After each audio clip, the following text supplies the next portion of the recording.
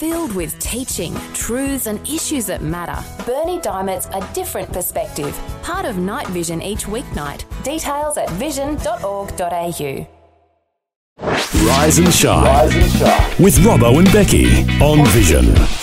John Mackay, the Creation Guy, is with me again. First time for this year, though. John, how are you going? Well, it's great to see you again, mate. Good to have you in with me this morning while Becky's celebrating her daughter's birthday today. So we're surprised her at home, which is pretty special. But, John, first time back in the studio for 2021. How's the new year shaped up for you? Okay, well, tomorrow I catch a plane, hopefully, COVID permitting and all those sort of things, right? And head off to our new museum just opened in Tasmania. Oh, fantastic. So you couldn't pick a worse time to open a new Christian venture than right in the middle of COVID shutdowns and uncertainty, etc. But it's looking good, and our first clients have been Chinese and atheists. Oh, so wow. Great stuff. So that's one thing we've got up and running. Jurassic Ark is slowly re-emerging from COVID close downs, and research has been great. We even blew up our second lot of methane experiments last week, wow. Gently, of course, to prove that you can do it as in Noah's flood. So it's been an encouraging year. So can you blow up methane gently, can you? Well, you can if you burn it from the outside in. If you put the oxygen in it, in fact, that's what we had to be careful of, that no air leaked in because it becomes an explosive at 4% air. Wow. So when you get a crack in like we did, right, you have to start again and redo it. So test everything, says the scriptures, and it's really good advice. Well, that sounds fascinating. Well, I'll find out a bit more about the new museum that's open later this morning, because obviously people in Tassie would be keen, particularly to get along to that. So we'll find out more about that. But people can obviously find about anything that you guys are doing at creationresearch.net. So you can always go there and get the details of the Jurassic Ark in Queensland, the new one in Tassie, and lots of other things that are going on at the moment with John Mackay, the Creation Guy. We'd love to hear from you this morning. You can call through with your questions of John. 1-800-316-316. We do have a post on Facebook that you can comment there and ask your questions as well, but we always love to hear from you on the phones. So call through 1-800-316-316 with your questions for John Mackay, the Creation Guy. Across Australia, this is Rise and Shine with Robbo and Friends on Vision. John Mackay, the Creation Guy, is with me, and we're live on Facebook this morning, so a big g'day to everybody on Facebook who can watch this video, because John's got a bit of show and tell that he's brought with him this morning. What have you got there, John? It looks a bit like a boomerang, but it's Tasmanian Museum and our new Brisbane Museum, etc. Have a good look at that. Can you see a rock cod? Well, maybe it's a fossil fish. It really is a great fossil, but what's interesting is it's come apart. But there's a reason for me bringing this morning, because if you get close up, can you see the end? What's interesting about this fish is if I put it together, you can see beautifully preserved scales. The fins are great. You can see the eyeballs. But what you can also see is the guts. The guts and the eggs are actually still intact. Wow. Because this fish demonstrates that you can't take time to make a fossil because it rots. Unless you make a fossil real quick, you don't make a fossil at all. You don't need time, you need a process. Get rid of the millions of years. We'd have no fossils if the world was vastly old. A simple point, but a good one. The rocks cry up the praises of God who made the world quick, who destroyed the world quick, and any catastrophe that occurs now, they're the only way you can even think about producing fossils. Big beds, big flood. That's fascinating. Well, have a look at that on Facebook, because obviously you can see what John's talking about there. But just for those people that can't see it on Facebook, John, explain what you've got. So you've basically got a fossil of a fish. Okay, we have a fossil of a fish that I got from South America.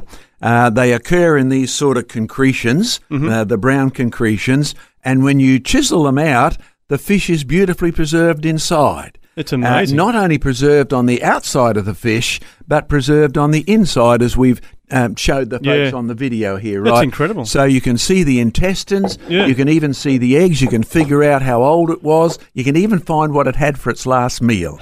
Not a long time, but real quick. Well, that's it. Exactly. I mean, if the food is still there in the stomach, then you know that it was buried suddenly, as opposed to slow process over lots and lots of years. So come to Jurassic Ark, come to our new Tassie Museum. I'm down there this weekend. Great.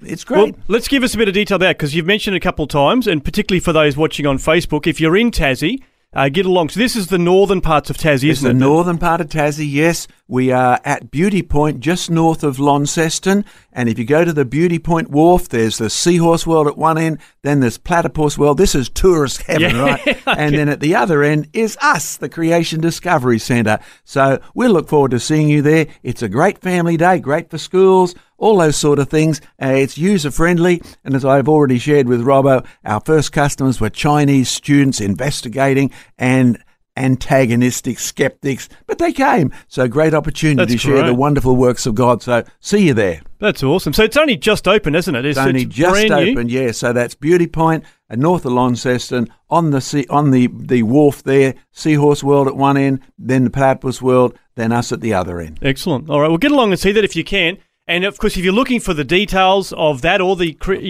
Jurassic Ark in Queensland, creationresearch.net is the place to go to see the details of where these different venues are, and also different events that you guys are doing, because you're travelling all the time as COVID allows, as you said earlier.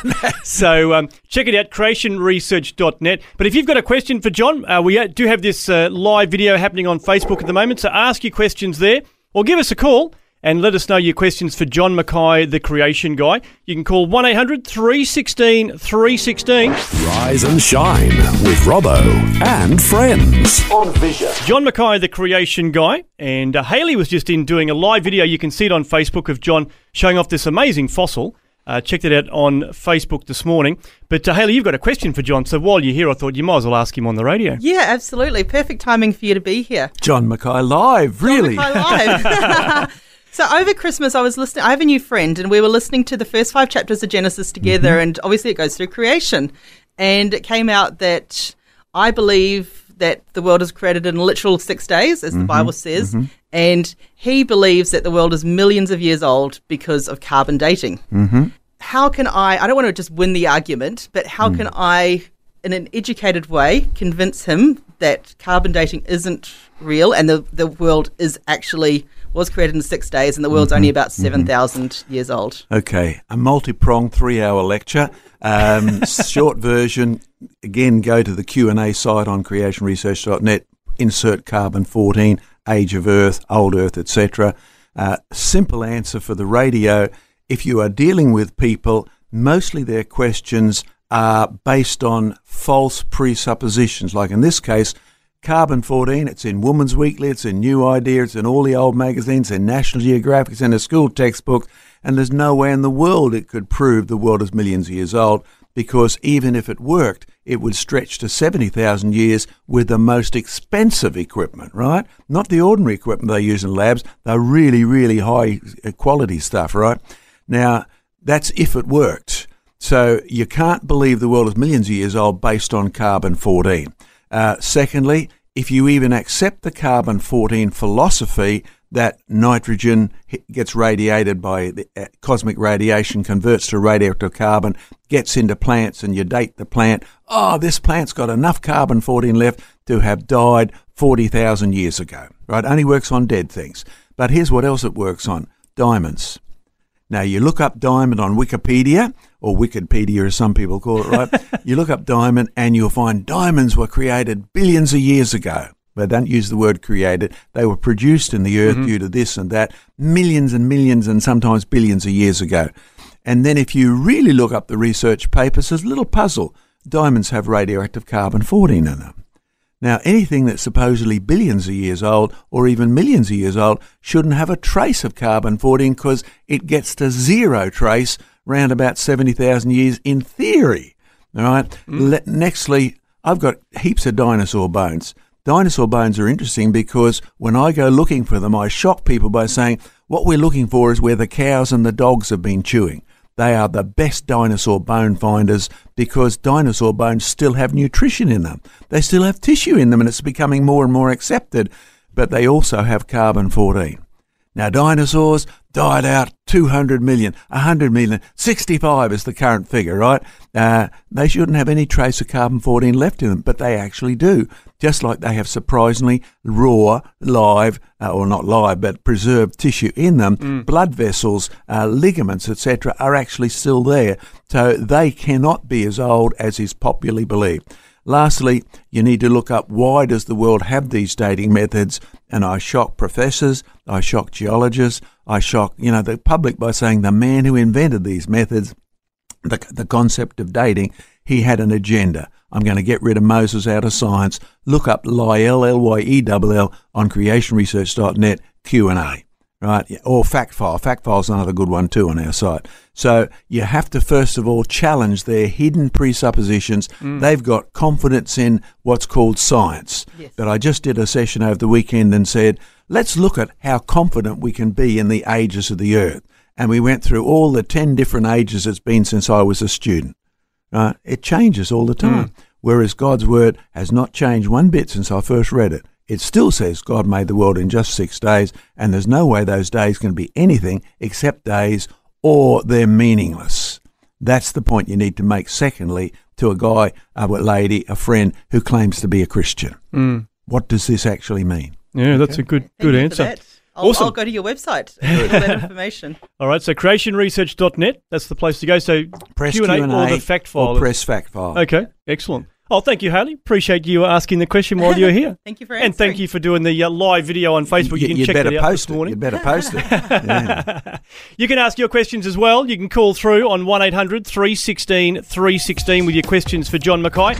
Across Australia, this is Rise and Shine with Robbo and Friends on Vision. John Mackay, the creation guy. You can call through with your questions of John on 1-800 316 316. Chris has called through with a question this morning. What's your question for John? Did dinosaurs exist while Jesus existed? Did dinosaurs exist while Jesus was on Earth? A great question. And as much as people don't like to think it through, let's take these things in consideration. All things were made by Jesus, so the maker of dinosaurs, the maker of fleas, the maker of dogs and bees is actually Jesus Christ.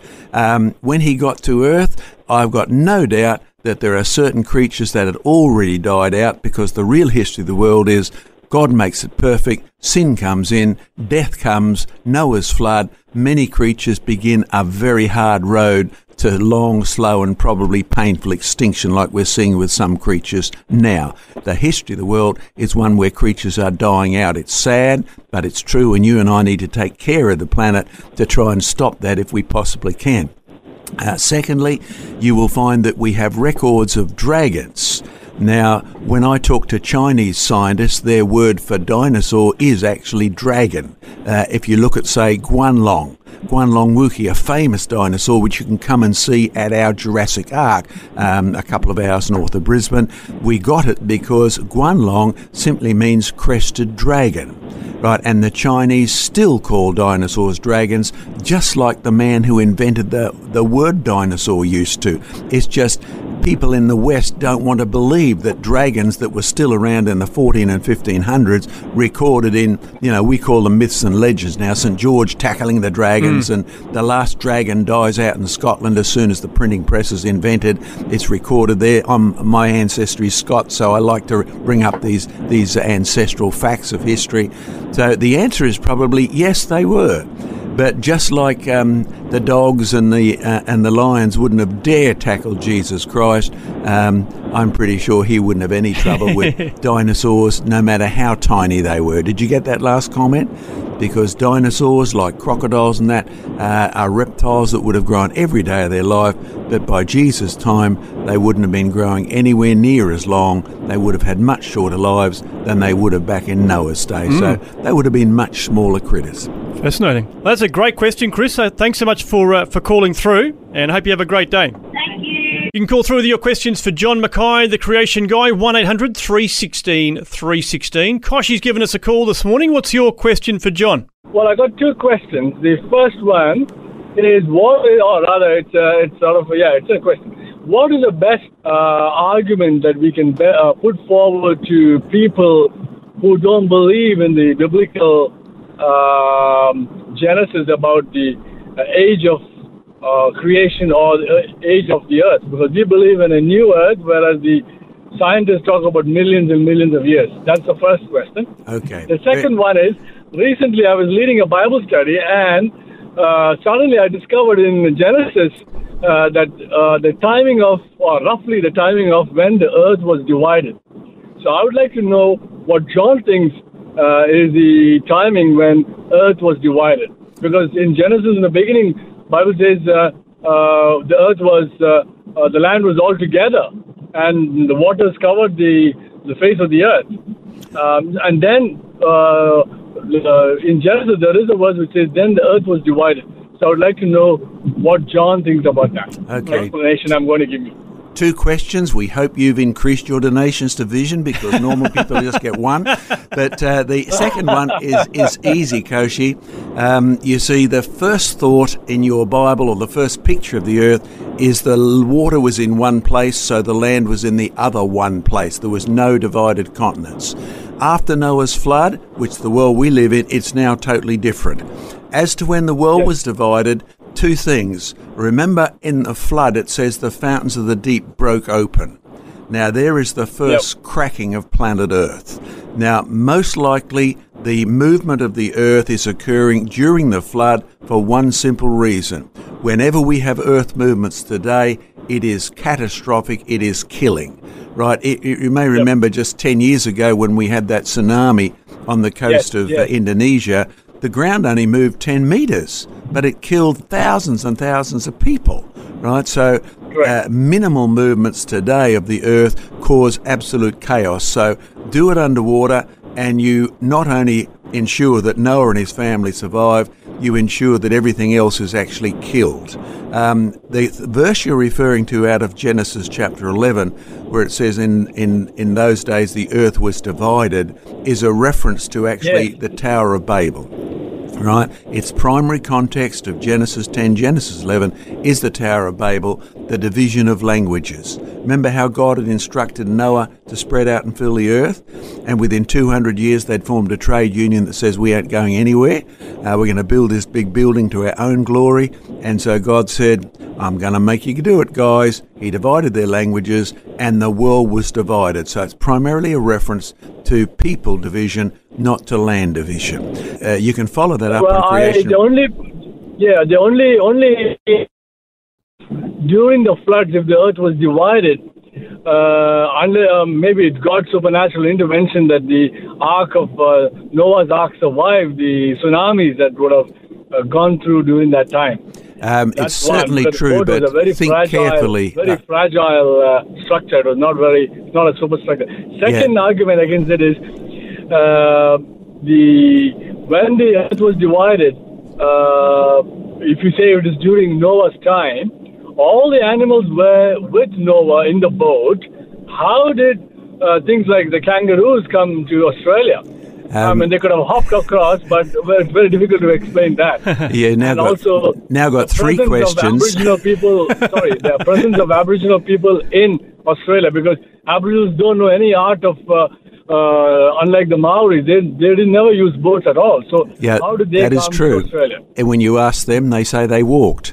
And when you go to the coast of Australia, as I've done, you will find the trees heading undersea. And in the Northern Territory, you'll find it the same in Tasmania. The sea level was much lower after Noah's flood. So all of this fuss about sea level rising, it's done that many times through history. But immediately after the flood, particularly when the ice in Job appears on the planet, ocean levels drop. Secondly, your tsunamis are not a problem for somebody on a boat. Talk to ship's captains. Tsunamis are only a problem along the edge of a coast. They do not produce big waves out at sea because waves don't occur till energy hits a barrier. So tsunamis would not have been a problem for anybody in the Ark at all. When you go back to your first question, which I'll be honest, I've actually lost track of. The age of the earth. The age of the earth, right. When you ask people, what you find is that there's 2 sorts of people out there, and I've said this many times. Most people ask questions wanting no answer. So very quickly figure out who they are. Ask the Lord for wisdom. Lord, show me, does this person really want an answer or not? Because you can waste years on the person who doesn't want an answer. When somebody does want an answer, they first of all have to do what the Scripture says. Love the Lord your God with your heart, soul and mind, and the devil wants to shut their brain down. So turn it on them and use the technique of saying, well, what do you know about the Bible?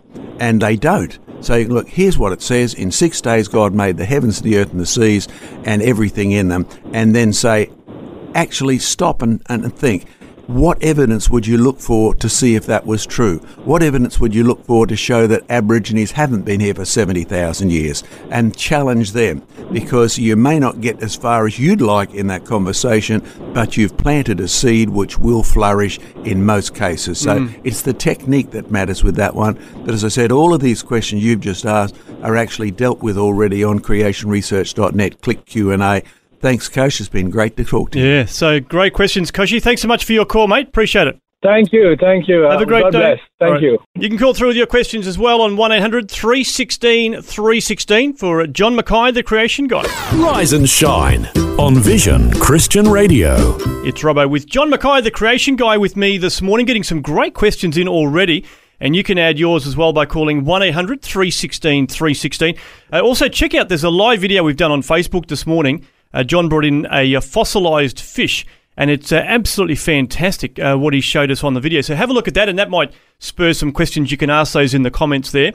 But I've also had a question come in from Graham. This is one that he texted through for you, John. And it's about, we were talking earlier with Chris about dinosaurs and whether they were still around when Jesus walked the earth. And Graham's question is kind of similar to this. It's talking about animals becoming extinct. And he says, what do you think God's plan is or was for animals that are now extinct? Should we be protecting them and saving them? So, obviously we have had, certain species that have become extinct. So what's God's plan in all of that?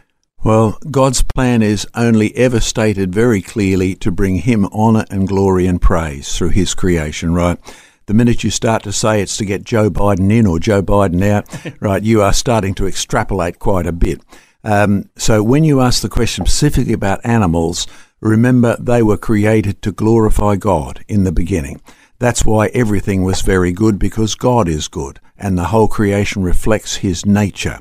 When you have a think about the rest of it, God warned Adam what would happen, that sin would bring death, right? Adam is put out of the garden, death comes upon him, but it's way wider than what Adam would have ever thought. First of all, his son becomes a murderer, right? And Adam began to really understand, hey, look, sin is now affecting us. I just didn't die, my son was murdered. And then, of course, you start finding, by the time of Noah's flood, the animals are going to suffer in this flood as well. And it says the judgment was on man and on the animals, just as the rainbow was a sign for man and the animals, yeah, that's right? Yeah. So it wasn't just a judgment on man. So there are some creatures that, many of them would have died during the flood. I doubt if any of them became extinct, because two of every kind of land-dwelling, everything animal was sent to the ark by God. So extinction wasn't part of his plan at that stage. By the time you get to the other side of the flood, you have to think of now, okay, we're post-flood. This is the world that Robbo and I and Andrew live in, right? So you'll find that you read from Romans 1 to Romans 8. Romans 1, 2 and 3 are about the creation, the coming of sin. By the time you get to Romans chapter 8, it says death has passed onto the whole of creation, not just on people, not just on animals, but even on plants. Death has become the norm. It's tragic, but it's true. Now, if you say, what can I learn from it? Okay, I'll give you an example. We bought a barren cattle block, right, 40-something years ago. Wonderful investment. It's turned out to be. Now it's in the middle of ex-suburbia. Don't want to sell it. It's beautiful though, but we'd certainly get our money back if we did. We planted hundreds and hundreds of trees, but we've been there so long, some of them are dying. And you think, oh no, I've spent all this effort getting those forests going, and look, now they're starting to die. Oh, what a waste. But then, okay, sin actually produces waste. It gives us a measure of time, and if that tree's dying, hey, John Mackay, you're getting old, you'd better be ready to go that way too. So there's a lesson in all of these things about our mortality. Sad but true, and yes, God put us in charge of the planet. We will be held accountable for what we do with his animals. Did you catch how I said that? His animals, that's right. His plans. We're stewards of it all, we're stewards, that's right. That's a great point. Well, thanks so much, Graham, for the question and a great response. And it's good to be reminded that, that it is, it points back to our own mortality at the end of the day. So we've got to be thinking about our own eternal destination as well. Rise and shine with Robbo and friends on Vision. John Mackay, the creation guy this morning, and taking your calls with your questions for John on 1-800 316 316. Greg's called through with a question. What have you got? My question is, how will people interact with animals in heaven? And, is there sort of any evidence that, maybe our pets might go there, and how will we sort of interact with them? Great question. Okay. I always remember the wise old Sunday school who was asked by a tearful 7-year-old, "My puppy's just died. Would it go to heaven?" And the wise old Sunday school teacher said, "If Jesus knows you need a puppy dog in heaven to make you happy, he'll make sure one is there." Now, she didn't say it would be, she didn't say it wouldn't, but the kid was satisfied to the point of his level of knowledge. Yeah. When you look at Scripture, that's good. I thought it was very good. When you look at Scripture, it describes man, the animals, the planet with 3 different categories. So man and the animals and plants and man and earth are in separate categories, but even though there's a threefold division there. Let's go from the bottom. Earth has no soul, no substance, and unless you're into occult mysticism, you don't regard the earth as mother or she, right? It's just dirt, it's minerals, it's no personality at all, no spirit, no soul, no mind. But when you look at the biblical picture, the earth and the plants that are used for food that God created are in the same category. They have body, but they have no soul. They have no spirit. They have no mind in any sense that we would understand. When you go to your puppy dog, it definitely is regarded as having a soul. So the animals that creep, God uses the same Hebrew word nephesh as he uses for man. Right, so the animals have a soul factor, so that's why my dog loves the dog food commercials on TV. His face lights up, right? That's why dogs play tricks on each other, and they really do. They have a sense of humour, just like you and I do, but they have no eternal nature. They have no spirit made in the image of God, and that's the aspect of man that sets us aside. We have an eternal component that they don't. So I, really feel sad for the Christians who are sort of holding a funeral for their dog and looking forward to seeing it in heaven. Dogs don't have, we need to be brutally honest with ourselves that if we need puppies in heaven, Jesus will make sure they're there. But here's the second lack of understanding. By the time you get through Revelation, the Lord is going to make a new heavens and a new earth. We were never meant to be spirit beings hanging around heaven forever on Cloud 15 playing harp number 92. We have a new earth where he will dwell with us in righteousness. Now, on that planet, it certainly seems there's plenty of room if he wants to make new animals, if he wants to put, a replica of your puppy dog that'll make you happy. But I think you'll find you have no memory of a flea-ridden little bitzer that was afflicted on planet Earth and died of arthritis and all of those sort of things. All of those memories, there'll be nothing there that you can hark back to.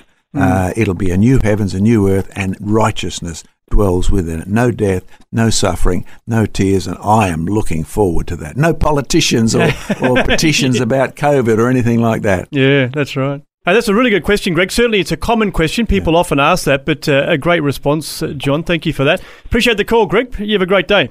No, thank you. You can call through with your questions for John Mackay, the creation guy. We are rapidly running out of time, but call through now with your questions and we'd love to get to them. Rise and shine with Robbo and friends on Vision. 1-800 316 316 is the number to call if you've got a question for John Mackay. Cindy's called through this morning. What's your question for John, Cindy? The show I was watching a couple of months ago, I can remember little bits of it, but I've been meaning to ask about it.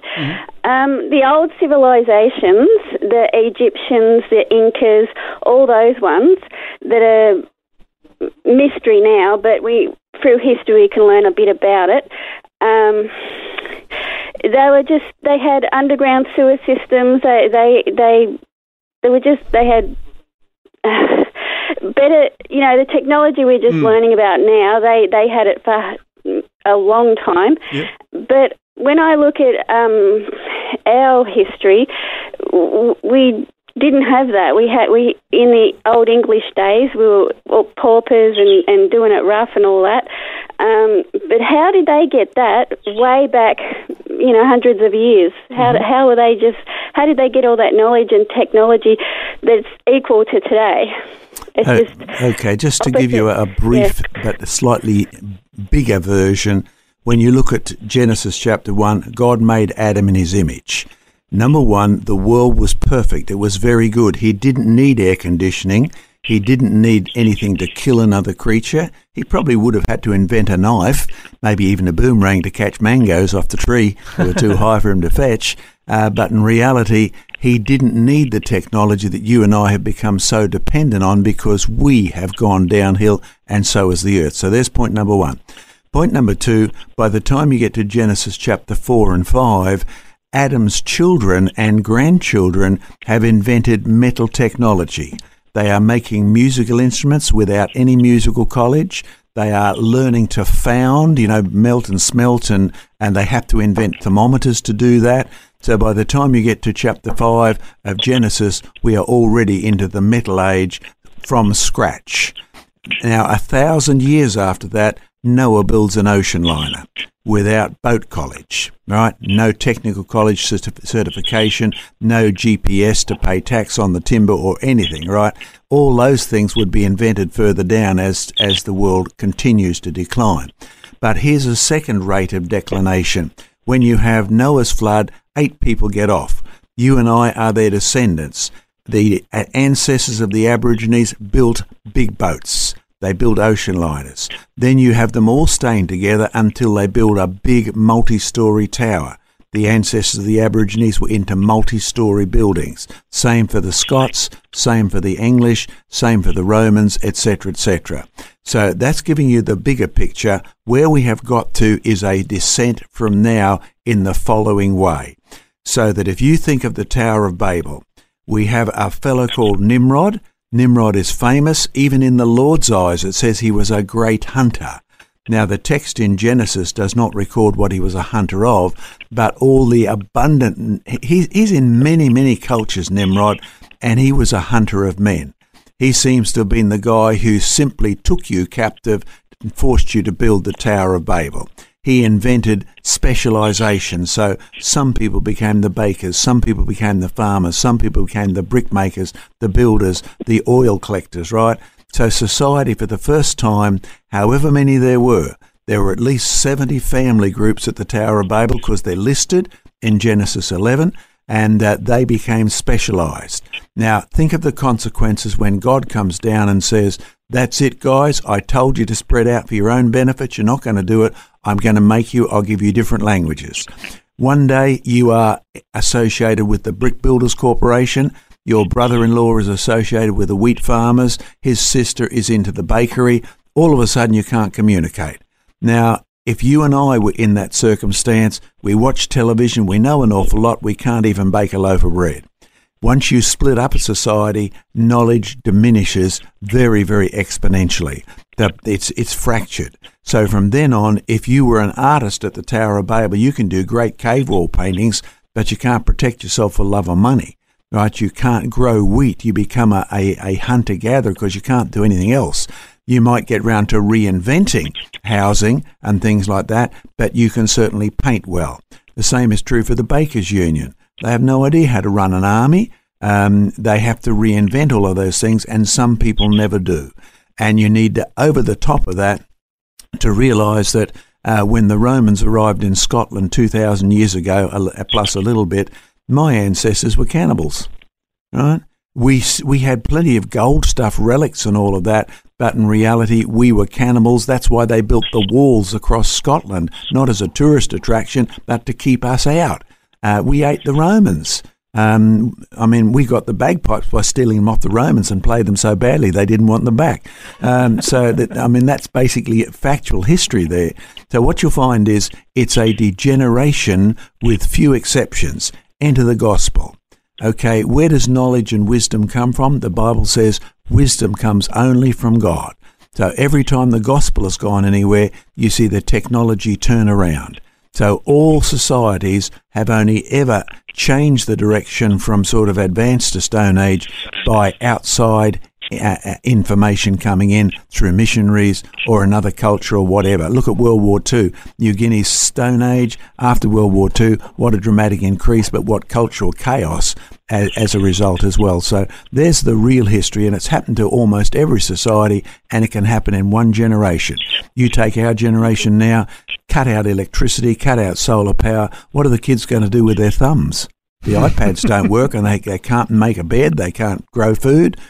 We would simply plunge into chaos really fast. Yeah, that's a good point. That's a really good question, Cindy. Yeah. So it was always there, this high up, really great, fancy technology, but it got lost over time, and then it reinvents itself, and we get it all back again. Yes, that's right. So it's upsy-downsy and getting harder and harder to retrieve as it gets a bigger and bigger knowledge base. So I think Isaac Newton would have been the last person to say he knew everything because the amount of information... That reminds me, what about time travel? That famous scientist, apparently he was working on time travel. That was a bit scary. It is scary, but in reality we do it all the time. I mean, when you ask me a question, I'm thinking of the answer as you're asking the question, and then in my head I have an answer which then is transmitted to my tongue, and I listen in reverse so that I have an answer ahead of you. It's ahead of my tongue follows my mind, but I'm already listening for your next question at the same time. So we do it on a small scale, even in our brains. We travel through time and travel back again. So it's a very interesting concept, and yes, Jesus obviously could do it. Appear one place, walk through walls, frighten the daylights out of the apostles, and then just return to heaven where time doesn't exist. So it is a potential possibility, but don't get your stocks and shares into it just yet. Yeah, that's right. Great to hear from you, Cindy. Thanks so much for the call today. Thanks. Yep, bye. Great questions coming through this morning. You can add yours on 1800 316 316. And Chris has called through from Ararat. What's your question for John, Chris? Well, somewhere in eternity, God created time, and we are a part of it. And time started about 7,000 years ago, and it's going to finish sometime. The question is, in Genesis 1:1, God created the heavens and the earth. Shouldn't that say, in the beginning of time, God created the heavens and the earth? Well, it actually says, in the beginning, God created the heavens and the earth. So you are actually covered in full, because there is no time as you and I know it before that, because in eternity, I mean, Robbo's not going to get old. He's not going to go grey or ugly or anything like that. And I'm looking forward to not getting old either. In fact, some people have suggested we stay the age Jesus was when he went to heaven, but that's pure theory. But in reality, the time that you and I experience, which is a negative event on earth due to the consequence of sin, is gone in the new heavens and new earth. I'm sure there will be passing of events so that we will recognise day or night or anything like that. We'll recognise friends who come and go, so we will have a measure of event tracking, but the sort of time you and I are used to will no longer be in existence per se. So it is there. In the beginning, God created the heavens and the earth, and you'll find from then on, verses 1 to 5 are about the creation of the first day, because he defines day with light, right? And that's why, so you'll find that it's not defined in terms of our calendar, it's defined in terms of light and darkness, and the evening and the morning were the first day. Okay, so that's about the simple way to answer the question. There's a lot, again, on the Creation Research Q&A website. Yeah. Oh, great question. Chris, thanks so much for your call, mate. God bless you. A great way to start your day. Rise and shine with Robbo and Friends on Vision. If you've got a question for John Mackay, call through on 1800 316 316. Marguerite's given us a call this morning. What's your question for John? We're talking about Noah, and, in the Bible it says Noah was perfect, and we know that Noah wasn't perfect as in sin, but he was perfect because he was on God's side of the child. Mm-hmm. So there was other people who were the baddies. I don't know their name. Anyway, Noah and all the good people were marrying these girls, and they were having children to them, which changed their DNA slightly. So we get to Noah's flood, and all of this happens. Now, there's a little island, Polynesian island, somewhere in the ocean. Apparently it's supposed to be I've only been told this yesterday, 600 kilometres from Australia, and it's called Nanmadol, Nanmadol. And it's got a heap of sandstone rocks that are up higher than anybody could ever. Like, they found that these rocks went right back to 10,000 years ago or something, and they've had heaps of people searching them and finding out what they're all about, because there's no way that these rocks can get up 80 feet or something. I haven't seen them, but I've just heard about it yesterday. And then I found out that John Mackay was coming, so I thought I'd just ask him more. They're filled with some sort of power, and you can't take any electrical stuff near these rocks, and they're up higher than any person.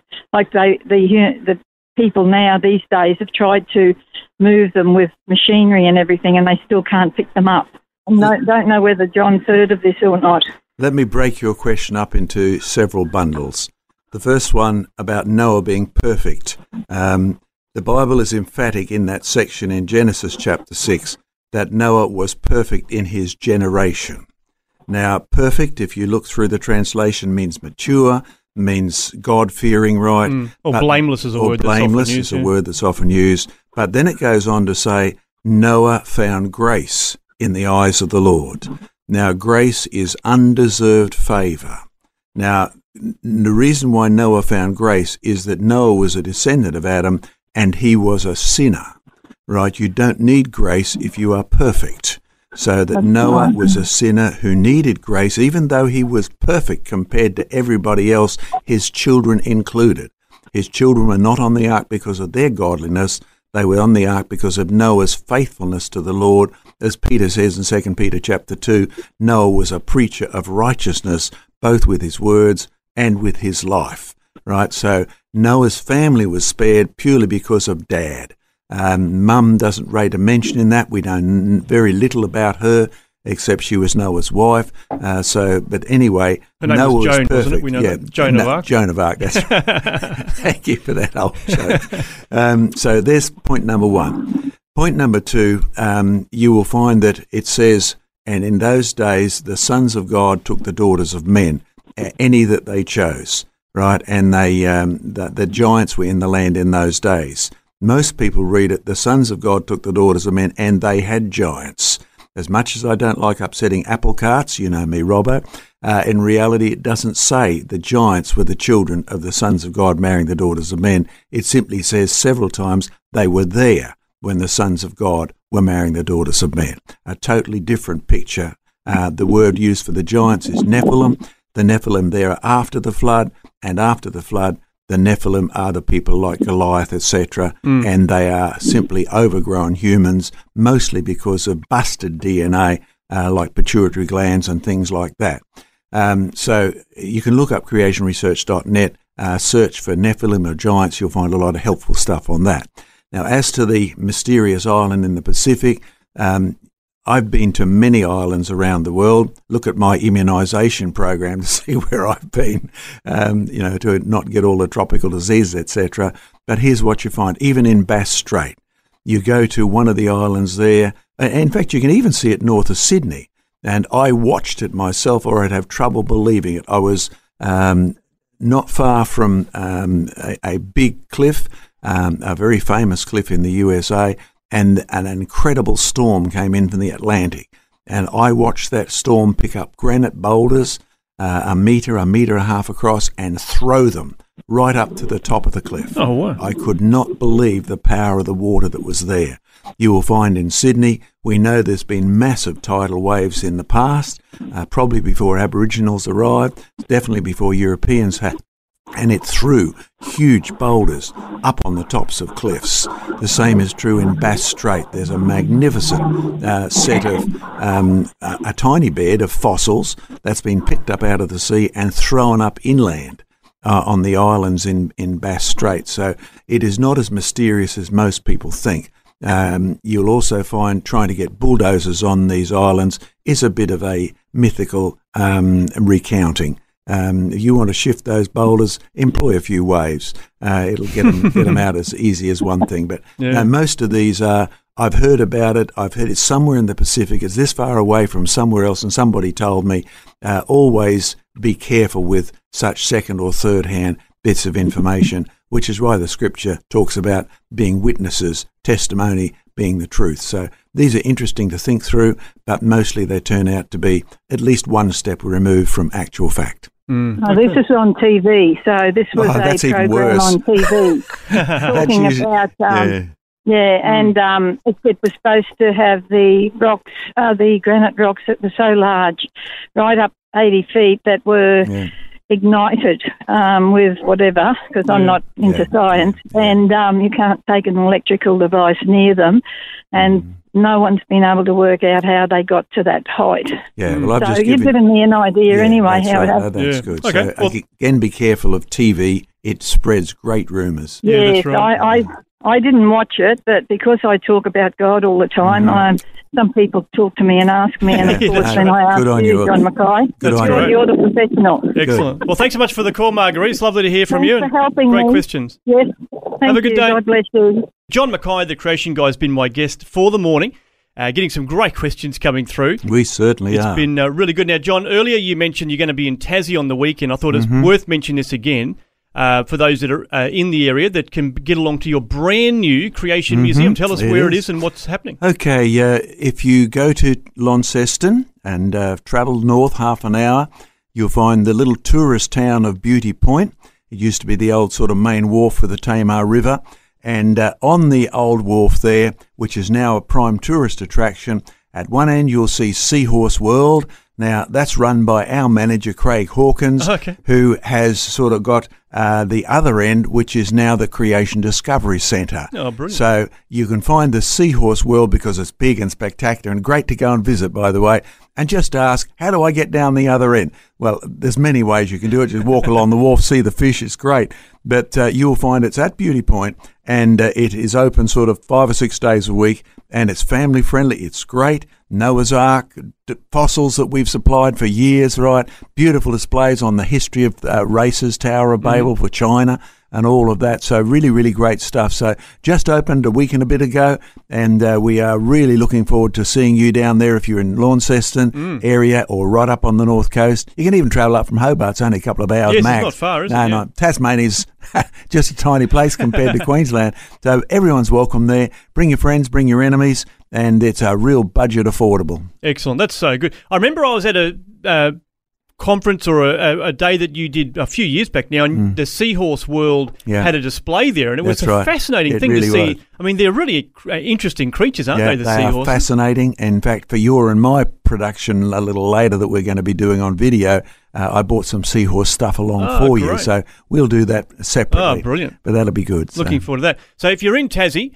get along there, just north of Launceston. But it's open now, and it's really worthwhile getting along. And I guess while you're there, go and check out the Seahorse World. Oh, definitely. Fascinating as well. Yeah. But you can see all the details about it. creationresearch.net is John's website. And, of course, the details for that, the details for Jurassic Ark and all the different events that you guys are running is on there as well. So check out creationresearch.net. But if you're in the northern parts of Tassie, don't miss the opportunity to get along and to see this brand new Creation Museum that's just opened up. Rise and shine on Vision Christian Radio. We're wrapping up our time with John Mackay, the Creation Guy. It's been so good having you with us again this morning. Lots of questions coming through, a great variety of questions, which we've enjoyed. And if you've missed any of it, make sure you do check out the podcast. You'll hear all the questions on demand. It'll come up a bit later on today. But, John, just a quick reminder before you go, of course, you'll be in Tassie on the weekend. So if people are there, make sure they get along to the brand new... Now, what's it called? The Creation Discovery Centre. Discovery Centre, yes. Okay. Creation Discovery Centre, just north of Launceston. So get along to that. See the details at creationresearch.net. I've got a quick question for you, though, before you go. This is something that my wife posed a few weeks back now. And it really got us talking and thinking about it, but I wasn't really able to get any real clarity, like just thinking about, I don't really know that the Bible really talks about it so much. And the question was, does our soul have a gender? So, obviously we're male or female here on earth. We die, our soul goes back to heaven. Do we have a gender when we return to heaven in our soul? So what would be your response to that question? Okay, a simple correction that most people miss.